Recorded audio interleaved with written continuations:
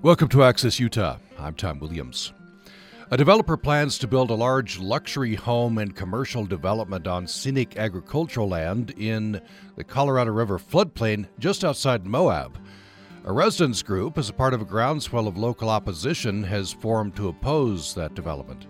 This conflict is highlighting issues of land use, legislative influence, community rights, environmental stewardship, and socioeconomic impacts that many communities across the West are facing. We're going to do a deep dive on the program today. Later in the program, we'll be talking with Laura Long, who's one of the leaders of Kane Creek Watch, a group that's formed to oppose this project. We'll also be talking with Bill Love, who's a prominent local government watchdog and tireless public interest researcher. Right now, we bring in, for the hour, as my co-host for the program today, Molly Marcello, who's news director at KZMU Radio in Moab. Molly, thanks for joining us. Thanks so much, Tom, for having me. Excited to be here. Yeah, this is an interesting, important topic. We also have with us here in this first part of the program, Sophia Fisher, who's covering the story for the Moab Times-Independent and the Salt Lake Tribune. Sophia, thanks for joining us. Thanks for having me. And joining us in the first half as well is John Kovash.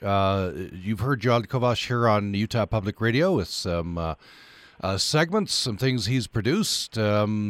John, how would you describe yourself? Longtime radio guy. That's pretty much it. Yeah. And Moab resident, right? Concerned about all of this?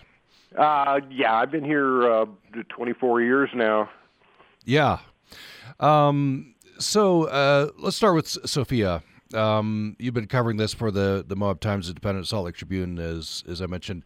Just tell us briefly, maybe set the scene for us. Where is this area that's going to be developed unless this group can stop it? And it sounds like this is not just any piece of land. This is important to locals. Yeah, absolutely. The proposed development is along Kane Creek Boulevard, downstream of Moab, along the banks of the Colorado River. It's also southwest of Moab by cardinal direction. It's only a mile or two out of town. It's a recreation artery that's near and dear to many Moab residents. It leads to very popular off-roading trails, biking trails, hiking trails, backcountry wilderness, and it's also across the river from a beloved climbing area called Wall Street. The property in question is about 180 acres comprised, that's kind of bisected actually by Kane Creek Boulevard. It's comprised of lowlands that lie directly adjacent to the Colorado River and then also mesas on the other side of the road that are a little bit higher. John Kovash, maybe to get your perspective on this. One, I'm reading the Salt Lake Tribune story from Sophia Fisher, and in one of the hearings, one of the residents says this is so prized because it's so close to Moab, but you feel like you're in a place of solitude when you go into this canyon. Anybody who's been there knows what a special place it is, and and especially, one of the few that hasn't been, all developed out near town, it's a very, very special place. And everyone knows that when you go to Moab, turn off Main Street at McDonald's and you're on your way to Kane you're on your way to Kane Creek. And it's just, it's, and it's, the uproar that it's caused here is just unprecedented. I think that speaks for people's feelings about it. So we should note that we did reach out to developers and didn't hear back. So we did try to get their voice. Speaking of which, and then I'll turn over for a couple of questions to Molly. Sophia, what are developers saying? I'm sure they're defending this proposed development. Yes, absolutely. So the three developers in question form the group Kane Creek Preservation and Development, and their names are Trent Arnold, Tom Gottlieb, and Craig Weston. And they've said that the land has actually been previously, so it's private property, and they said that It had been abused under previous land uses, previous owners, and had been, steamrolled and cleared out and used for agriculture and grazing and dynamited in some cases, and that their proposal would actually help to restore a lot of the land to a better kind of ecological state. There's also the fact that most of the land has actually been given the county's most lenient zoning, highway commercial, and this plan, which would construct up to about 580 residential and overnight accommodations units and up to 72,000 square feet of commercial space, actually is only about a quarter of the area's allowable density. If they were to build it out to the allowed density, they'd be able to construct something more like 2,400 units. So I think a big, part of their argument for the community is, hey, look, this is actually much lower density than what could legally be built on this property. Molly, Marcello, maybe you have a couple questions for Sophia and John? Yeah, for both of them, I'm hoping you two can talk a little bit about the history of this development, the somewhat recent history.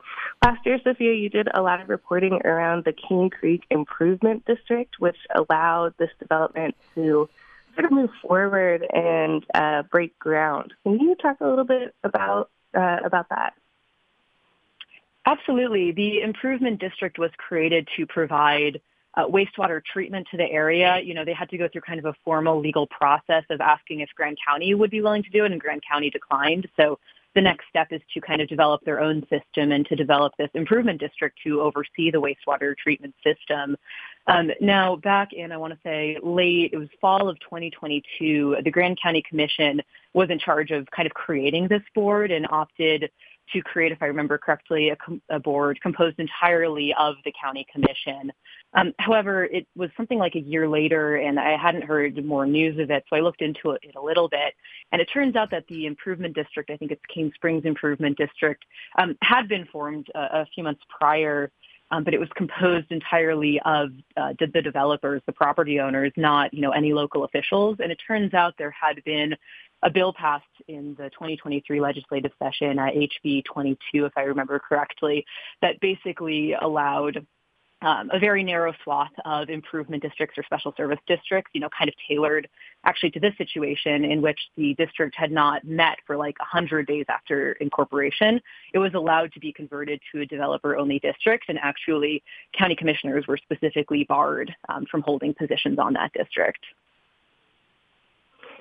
So thank you so much for that reporting on that. I think opened up a lot of discussion around this development in 2023 and fall of 2023. John, what do you make of that related to the state lawmakers' influence on this local development? Well, let's see. I could go on a little. I could go on a bit on that, and I don't know if Tom's ready for that. But in that specific instance, it's also this was a typical situation where the attorney for the developers actually asked the commissioners not to meet, because we're getting our stuff together, and we just want you to cool it and not meet. And then the state law that they got passed that just helped them said we're doing this because they never met. So it's just it just seemed like pretty bad faith to a lot of people. John, just to follow up there, I understand that Senator Bramble's bill, which set this up, it appears to be tailored just specifically for this development. Right, and he's one of the he's done this in the past. He passed a bill that was aimed just at our attempts to control impacts from ATVs here.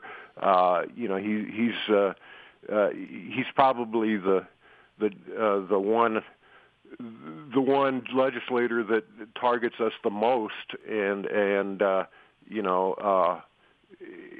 with bills that literally just affect Moab. I want to ask Sophia. This is in your Salt Lake Tribune story. One of the people at this meeting, and by you described this, 100 people showed up. About half of them were able to be in the room, so people spilling out in the hallway. This has touched a nerve in Moab, it sounds like. One of the people said they were concerned that this development is not just for the rich, but the uber rich. And they're concerned that this is going to turn the tide. Moab's going to turn into Aspen or Sedona, I think they mentioned. Yeah, I think a lot of the rhetoric and opposition locally to this development has centered around this notion of kind of a tipping point for town.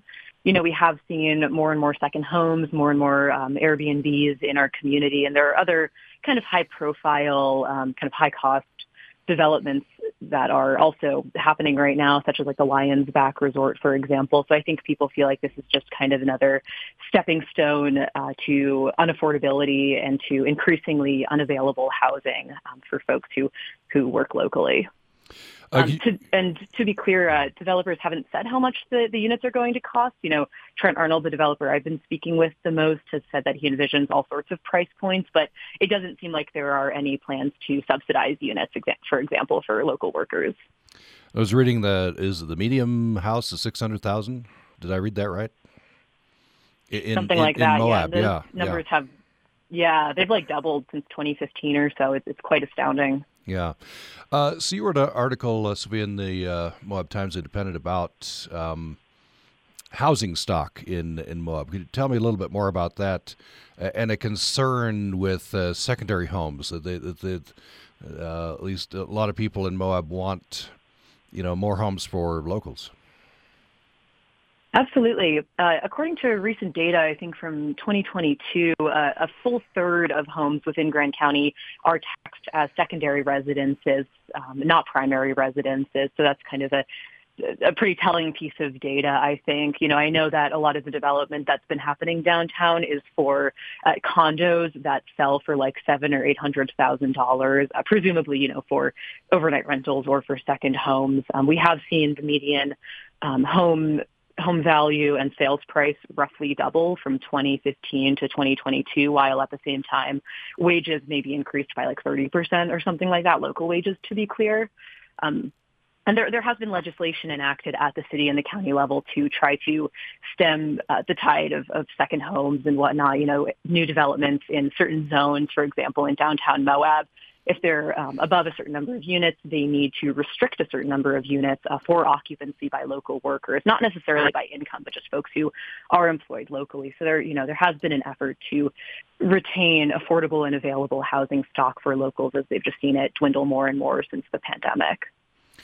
Before I turn it back over to Molly for a couple of questions, John, I wanted to just kind of pull out, and this is representative of things that are going on, across the West.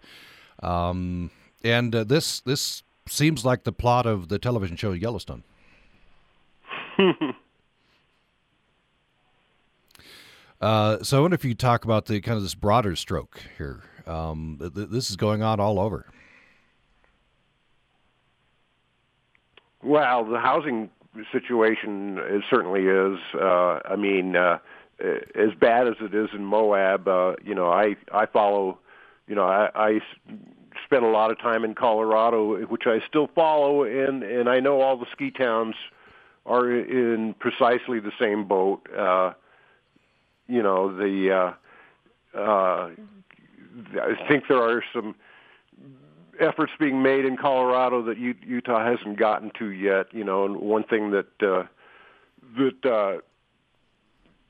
I hate to see is that Moab used to have a lot of mobile home parks, and they're rapidly disappearing, either being leveled to make way for new development, and a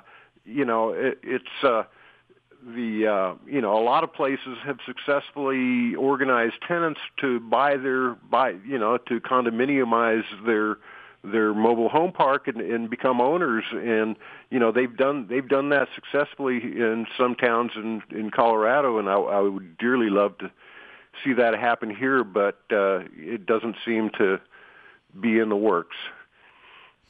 Molly Marcello, a couple of questions from you next. Yes, When you bring up these larger issues related to housing and socioeconomic concerns, I've been a reporter in Moab for in and around the past 10 years, and I wanted to get from Sophia first and then John. I am hesitant to speak in hyperbole, but this type of opposition to this development, to me, is unprecedented in Moab. And this is a quite engaged community, especially when it comes to land use, public lands, development. But I think it seems to me that the combined pressures that we've been mentioning have sort of incited a fierce opposition to any development along King Creek Boulevard in this area we're talking about. And I'm curious if Sophia and also John feel similarly.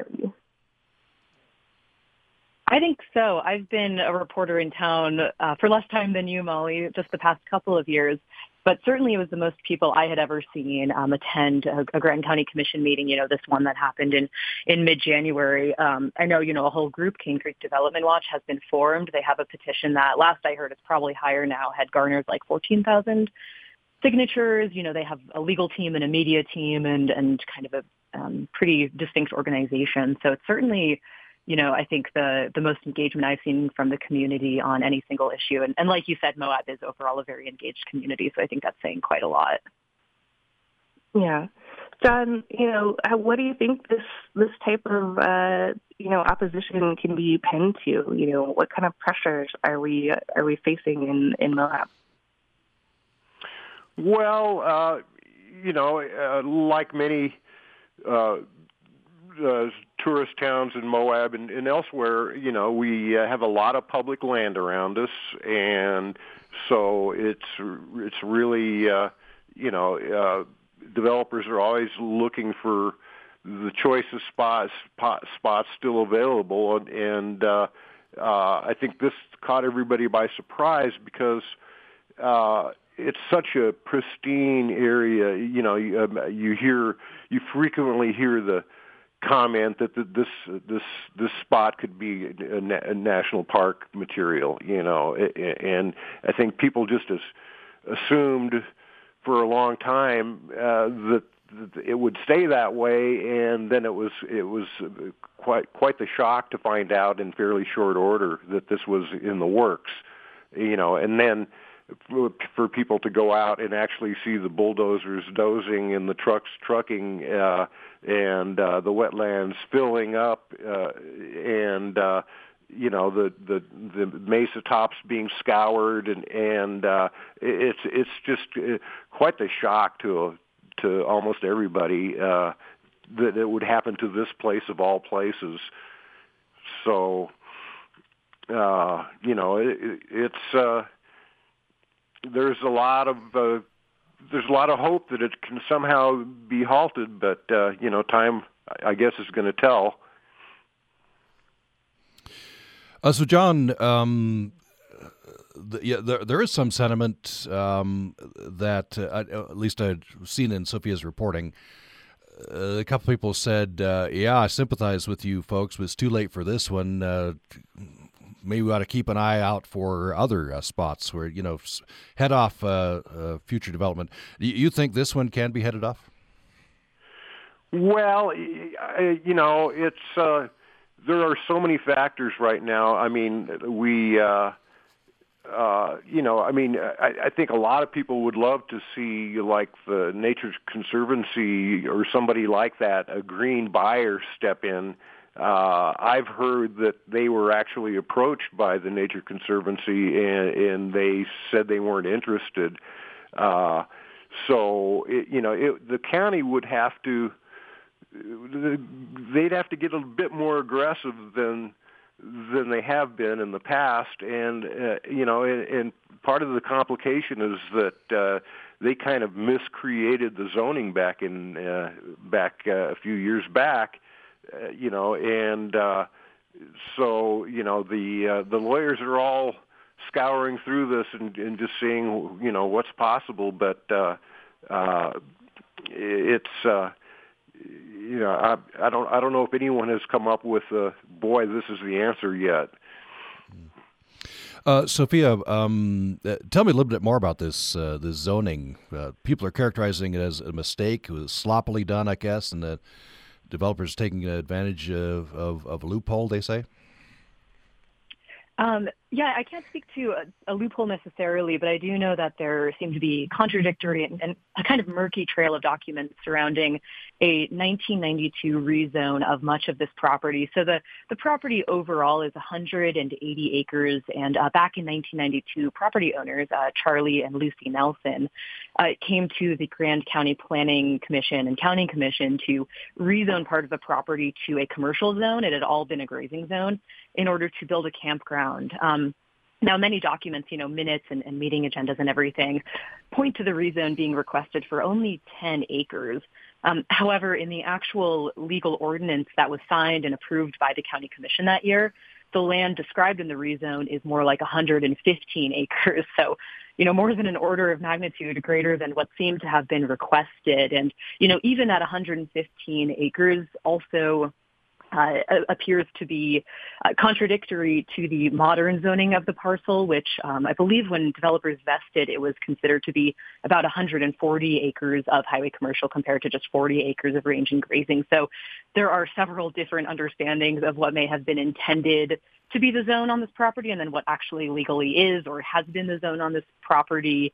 I think there are a lot of unanswered questions, and the county has said that they're looking into this and trying to better understand this.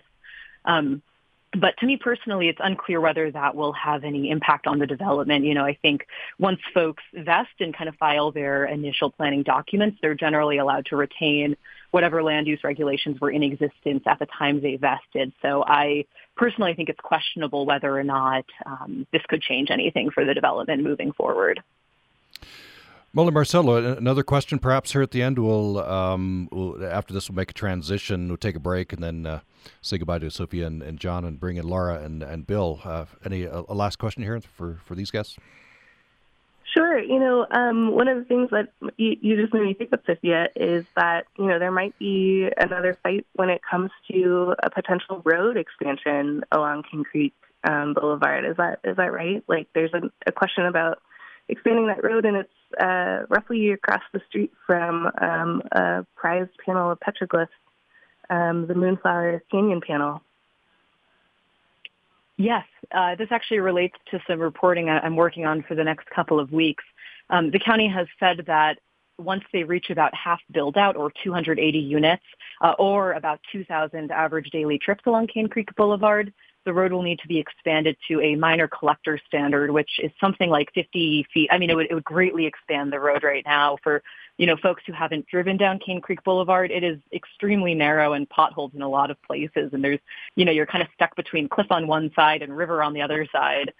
So I think there are a lot of questions and concerns about whether that would require blasting into cliffs that hold petroglyphs right now. Of course, I think, federal agencies, I'm sure, would be involved before anything like that happened, but that's definitely an issue I'll be looking into more.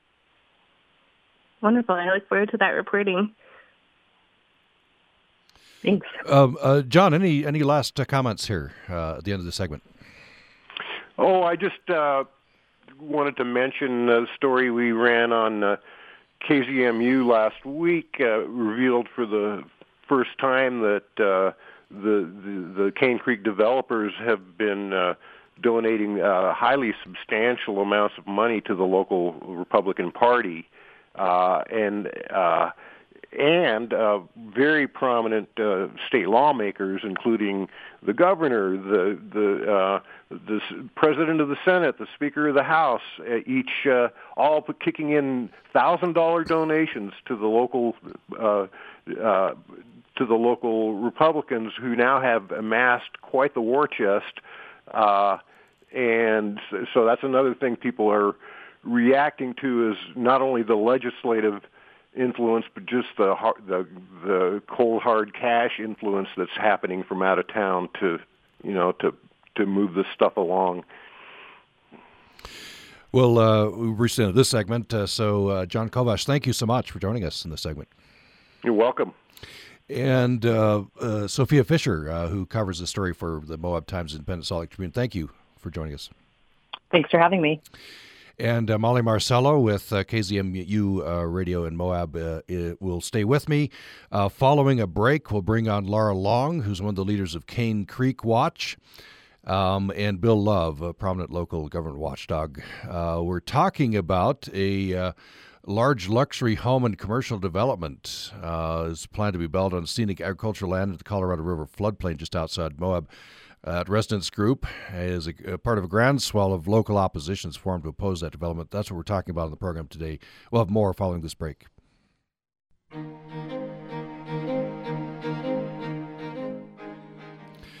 Thanks for listening to Access Utah. I'm Tom Williams. A developer plans to build a large luxury home and commercial development on scenic agricultural land in the Colorado River floodplain just outside Moab. And a residents group, as a part of a groundswell of local opposition, is formed to oppose that development. This conflict, of course, is highlighting issues of land use, legislative influence, community rights, environmental stewardship, and socioeconomic impacts that many communities across the West are facing. And co-hosting with me this episode is Molly Marcello, who is news director at KZMU Radio in Moab. Molly, thanks for staying with us. Thanks so much for having me, Tom. You bet. And we bring on for this half of the program Laura Long, one of the leaders of Kane Creek Watch, group formed to oppose this project. Laura Long, thanks for joining us. Thanks for having me. Good to have you with us. And Bill Love, a prominent local government watchdog, public interest researcher. Bill, thanks for joining us. Yes, very good. So I want to start with Laura. Of course, these fights go on, across the West and certainly in Moab. This one, this particular development seems to have, as I described in the open here, produced a groundswell of local opposition. I think you got some 14,000 signatures recently. Why do you think this one's hit a nerve? Well, I think there's so many reasons to care about this. For me personally, I come from an outdoor recreation background, and this area is sort of in the middle of multiple different areas to recreate. You've got, world famous rock climbing across the river. You've got the river itself.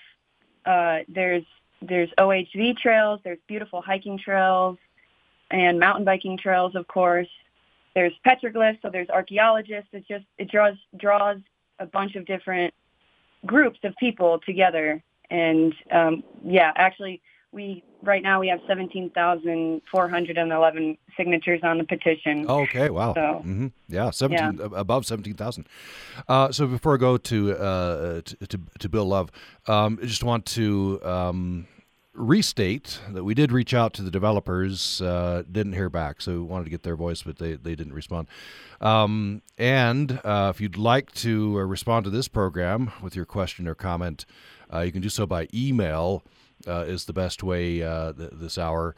And you can email us to upraccess@gmail.com. upraccess@gmail.com is the email, upraccess@gmail.com. So, Bill Love, I know many reasons to oppose and why you oppose this development. What maybe list the top couple that have you especially concerned? My primary concern has been in the floodplain, and FEMA has agreed to reevaluate the size of the 100-year flood and the size of the floodplain and the size of the channel that is necessary to handle a 100-year flood. This reevaluation will be done next fall, and it is based on FEMA using 100 years of data saying our 100-year flood is about 89,000. Compared to a DOE study that was done when the uranium pile was moved, and the DOE study found 34 floods in the last 2,000 years, over 179,000. So FEMA is going to reevaluate it. And this will significantly change the conditional use permit that is currently under consideration by the county.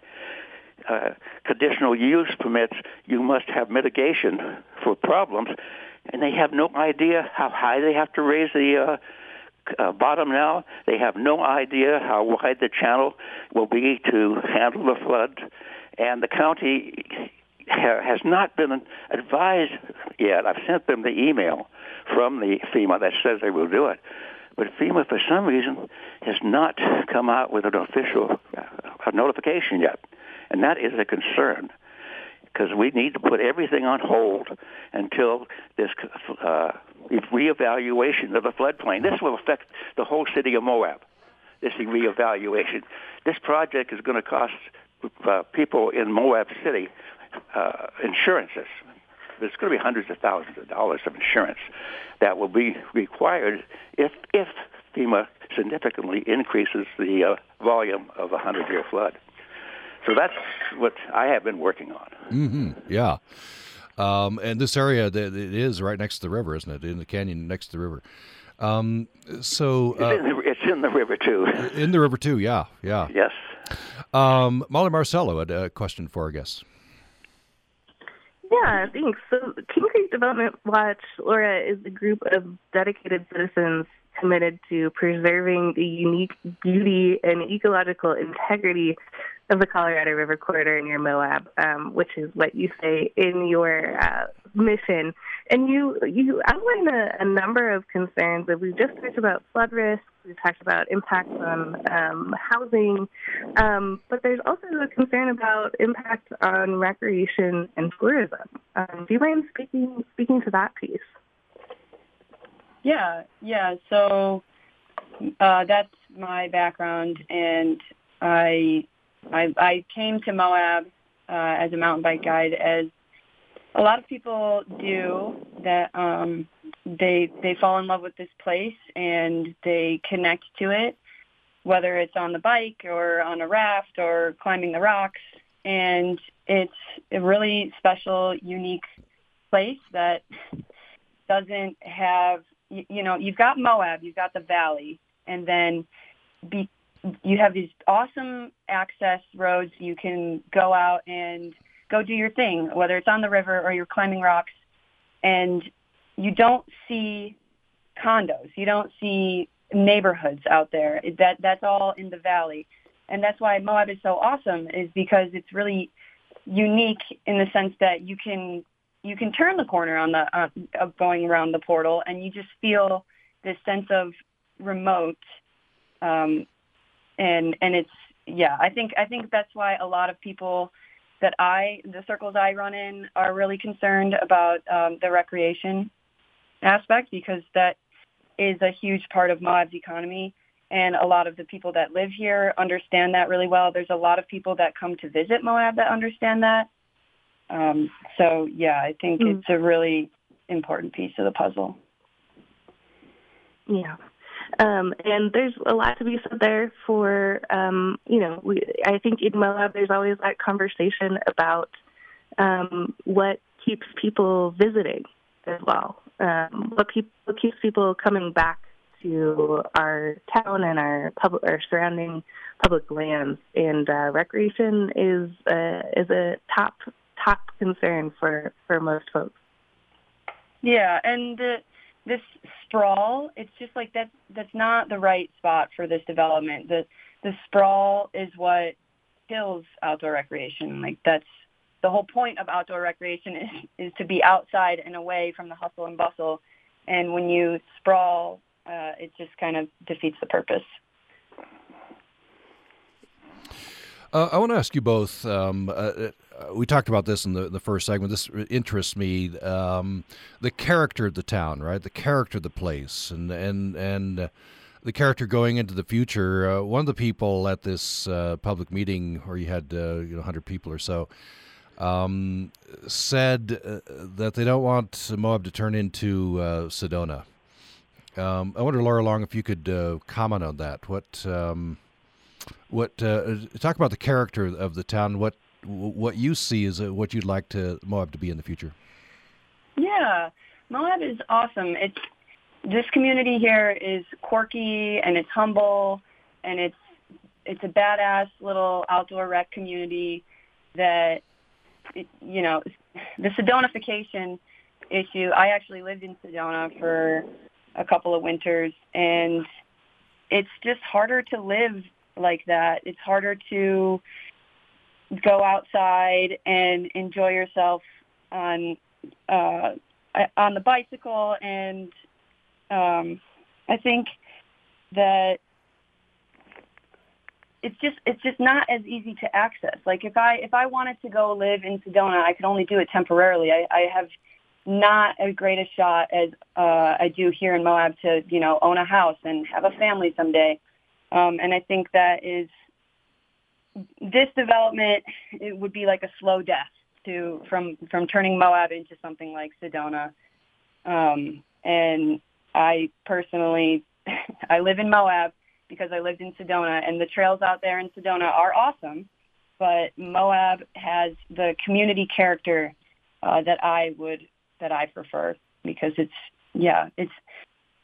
just easier to live and be a human. And Bill, I want to ask you the same question. What would you like Moab to look like out into the future?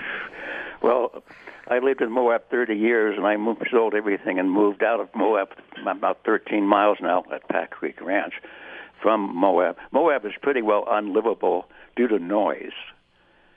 They stated for Utah, in the wisdom of our legislature, required us to have rows of 10, 12, 13, 20 ATVs from daylight to dark moving through the city. So where is it? It's already, for me, it's gone. I had to get out. And I have been concerned with water in the area for about 30 years now. And this is primarily what I work on, is aquifer, and of course now on the flooding of the Colorado River with FEMA. And also I'm trying to get UMETRA, the power-moving people, because they will be affected if we have a large flood and they reduce the channel size, involved in this issue. But as far as what I want to see in Moab, I'm afraid it's lost. People don't come back because of noise. They don't come back because of trucks belching pollution in our dinner plates as they try to sit outside. But I'm sorry, I had to leave.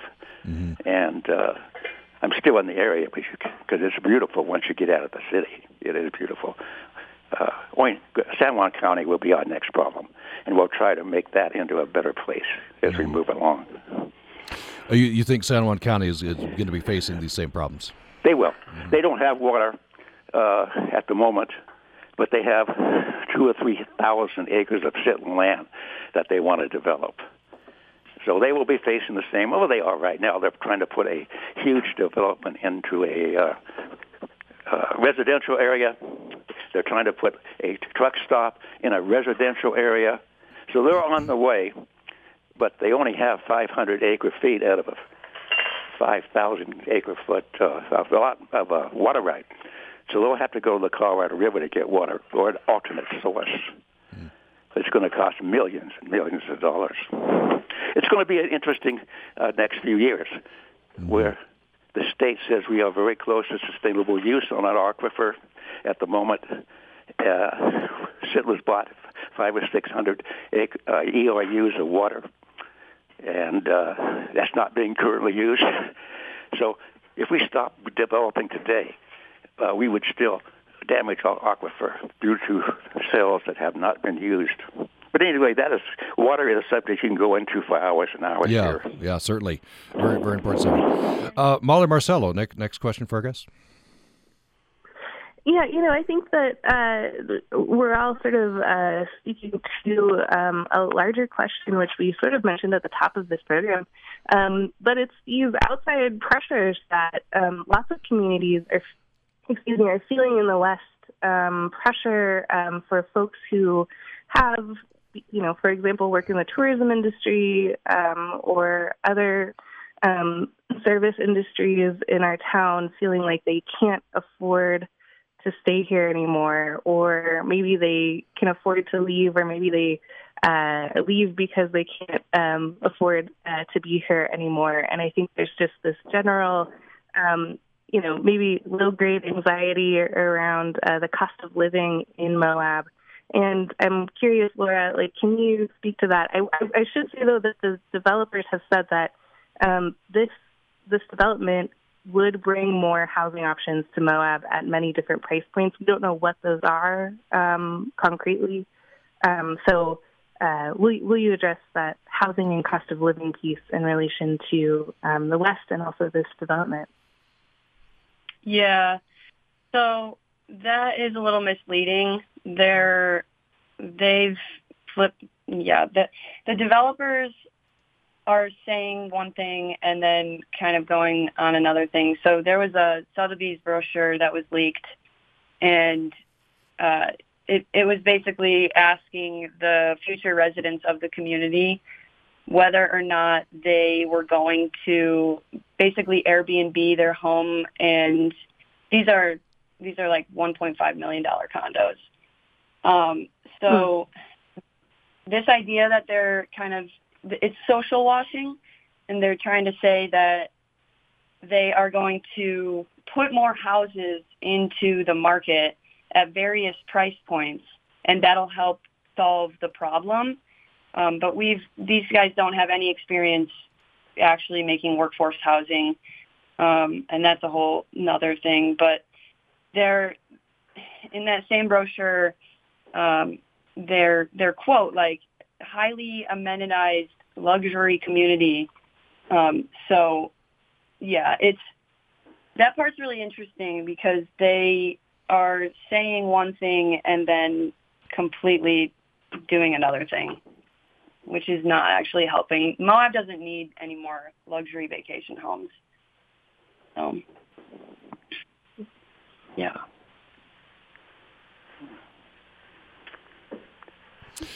And, yeah.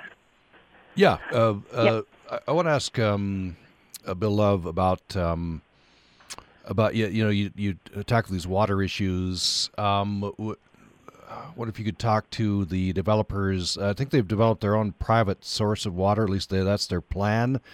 But this could come, if they don't get enough water, I guess this could come back to city of Moab to have to provide water. The water they're using, they took 3 or 4 water rights and combined them into one. They have a very good lawyer. They currently have one water right with a well. I'm trying to think, is it 300, 400 acre feet of water, and Colorado River. Otherwise, there's one water right. They can take water out of the river. They can try to find a well back from the river, and they can move the 400 acre feet or so to that area. So they are they can move from the river to a well at any time. We have no idea. The USGS, I tried to check with them, and they have very little data if there's any well water in back of the river. We don't know. So water, they're pretty well organized, let's put it that way. They will cost money whatever direction they go. The cheapest, of course, would be a well. Moab City's water does not come from this area. Moab City's water comes from the Glen Canyon Aquifer, what is 1,000 feet above the valley in the mountains, go on up to the top of the mountains. So Moab City, G.J. Bear says, it does have water rights for the Colorado River, but they don't have the millions of dollars to process that water and to pump it uphill to where it's needed. So this water right, the water they will use will not affect us. It will affect, say, Los Angeles and the people in California who want more water. But the city or the county is not going to be affected by them using this water. Okay. Molly Marcello, just a couple minutes left. Last question for our guests. I think there is always an assumption when it comes to development in our region in Moab that we can just pull from the Colorado River. Bill, what is any thoughts about that assumption or, sort of attitude that water will just be available to us in our region? I didn't understand the question. Oh, the Colorado River is, folks in, when we're talking about development and potential development in San Juan County and also other big developments in Moab and our region, I think I've heard an assumption from local and also state lawmakers that we may be able to pull water from the Colorado River. and I'm curious what your thoughts are on that. This would be a question for Living Rivers more than me because he's so deeply involved. Sure. They have the water right. GWSSA has the water right to use the river. I believe Moab City has a little bit. But pulling it out at the small scale that they're using is not going to affect the river. You're talking about pulling water out of the river, like the pipeline going into St. George. That raised the hackles of all the southern states. Will they be able to do it? I have no idea if they can get through doing it. There is going to be some major moves on the river in the next 10 years or 5 years, and how they are going to be affected by that is anybody's guess. So they have the right to do it at the moment is all I can say, or they have a right to drill the well at the moment. If somebody steps in and sues them, I have no idea if that will happen or not. I can't forecast the future, but the amount they're using is fairly small. Okay. You got other people looking at the river. You got San Juan County.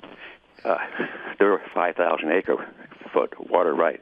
One of the alternate sources in that water right is the Colorado River. The question. Here again, nobody has come up with the millions of dollars necessary to do the processing, or even looking at it. I mean, it's a dead subject at the moment to use the Colorado River. Just got about 30 seconds left. I just want to ask very quickly, Laura Long. You've got this group, Kane Creek Development Watch, canecreekwatch.org. Just 30 seconds. What do you want people to do? What's the action you hope people will take? Yeah, so we are already paying some lawyers, and we have a crowdfunding campaign. So if you go to canecreekwatch.org, you can go on there and donate money. Right now, everybody is volunteering their time on the Cane Creek Watch, and we are paying for lawyers. So you'll be updated if you follow us on Instagram as well, where your money is going. And that would be really, really helpful for us right now. Okay. All right. Great. Thanks so much. We've been talking with Laura Long. She's one of the leaders of Cane Creek Watch. Thank you so much. Thank you for having me. You bet. Bill Love, local government watchdog. Bill, thanks for joining us. Oh, very good. Thank you. And Molly Marcello with KZMU Radio in Moab. Thanks for joining us. Thanks, Tom. And this, of course, we'll be keeping an eye on this ongoing here in Moab. Thanks, everyone, for listening. We'll go out as we do on Thursdays with Leo T. and Skywatcher. Skywatcher Leo T. reporting. It's one sky, many cultures. The Varda space capsule returns to Earth with space-grown antiviral drug aboard the capsule from Varda Space Industries and NASA. The W1 mission came in for a landing in, you guessed it, the northern Utah desert, as I produce this report on the afternoon of February 21st. Bringing with it to Earth crystals of an antiviral drug that were grown in orbit. Another discovery out in the void of space as physicists report that a newly discovered asteroid 33 Paulhymnia, is so dense that it could contain elements not yet seen on Earth. James Felton of IFL Science says that some asteroids are very dense, so dense in fact that they contain heavy elements outside of the periodic table. Scientists at the University of Arizona say they were motivated by this possibility of an object with density greater than osmium, the densest naturally occurring stable element on Earth. Polyhymnia is far denser than the mass density of a familiar atomic matter, and they got their wish as it also has an unknown composition. As we continue to dive into our solar system, after lunar surface explorations conducted by Apollo missions from 1969 to 1972. It's been more than 50 years since the United States landed a spacecraft on the moon. Now a new robotic explorer is on its way to attempt the feat with a little bit of help of NASA. Intuitive Machines' private Odysseus moonlander is on track for February 22nd lunar landing, again about when this program airs. The lunar lander developed by NASA and Houston-based Intuitive Machines hopes to land near the lunar South Pole. Good luck.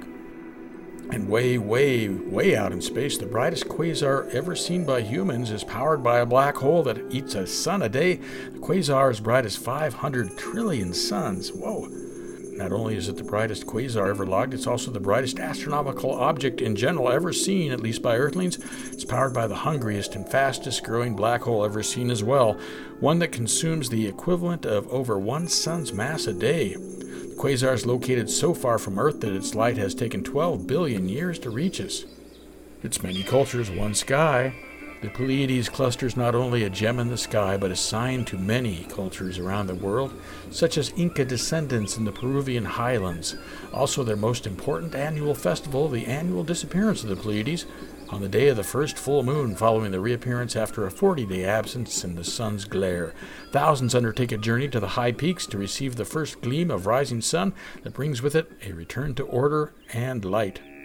A story told to young women from the bush of Western Australia centers on Kunga Kungaranga, or the Seven Sisters.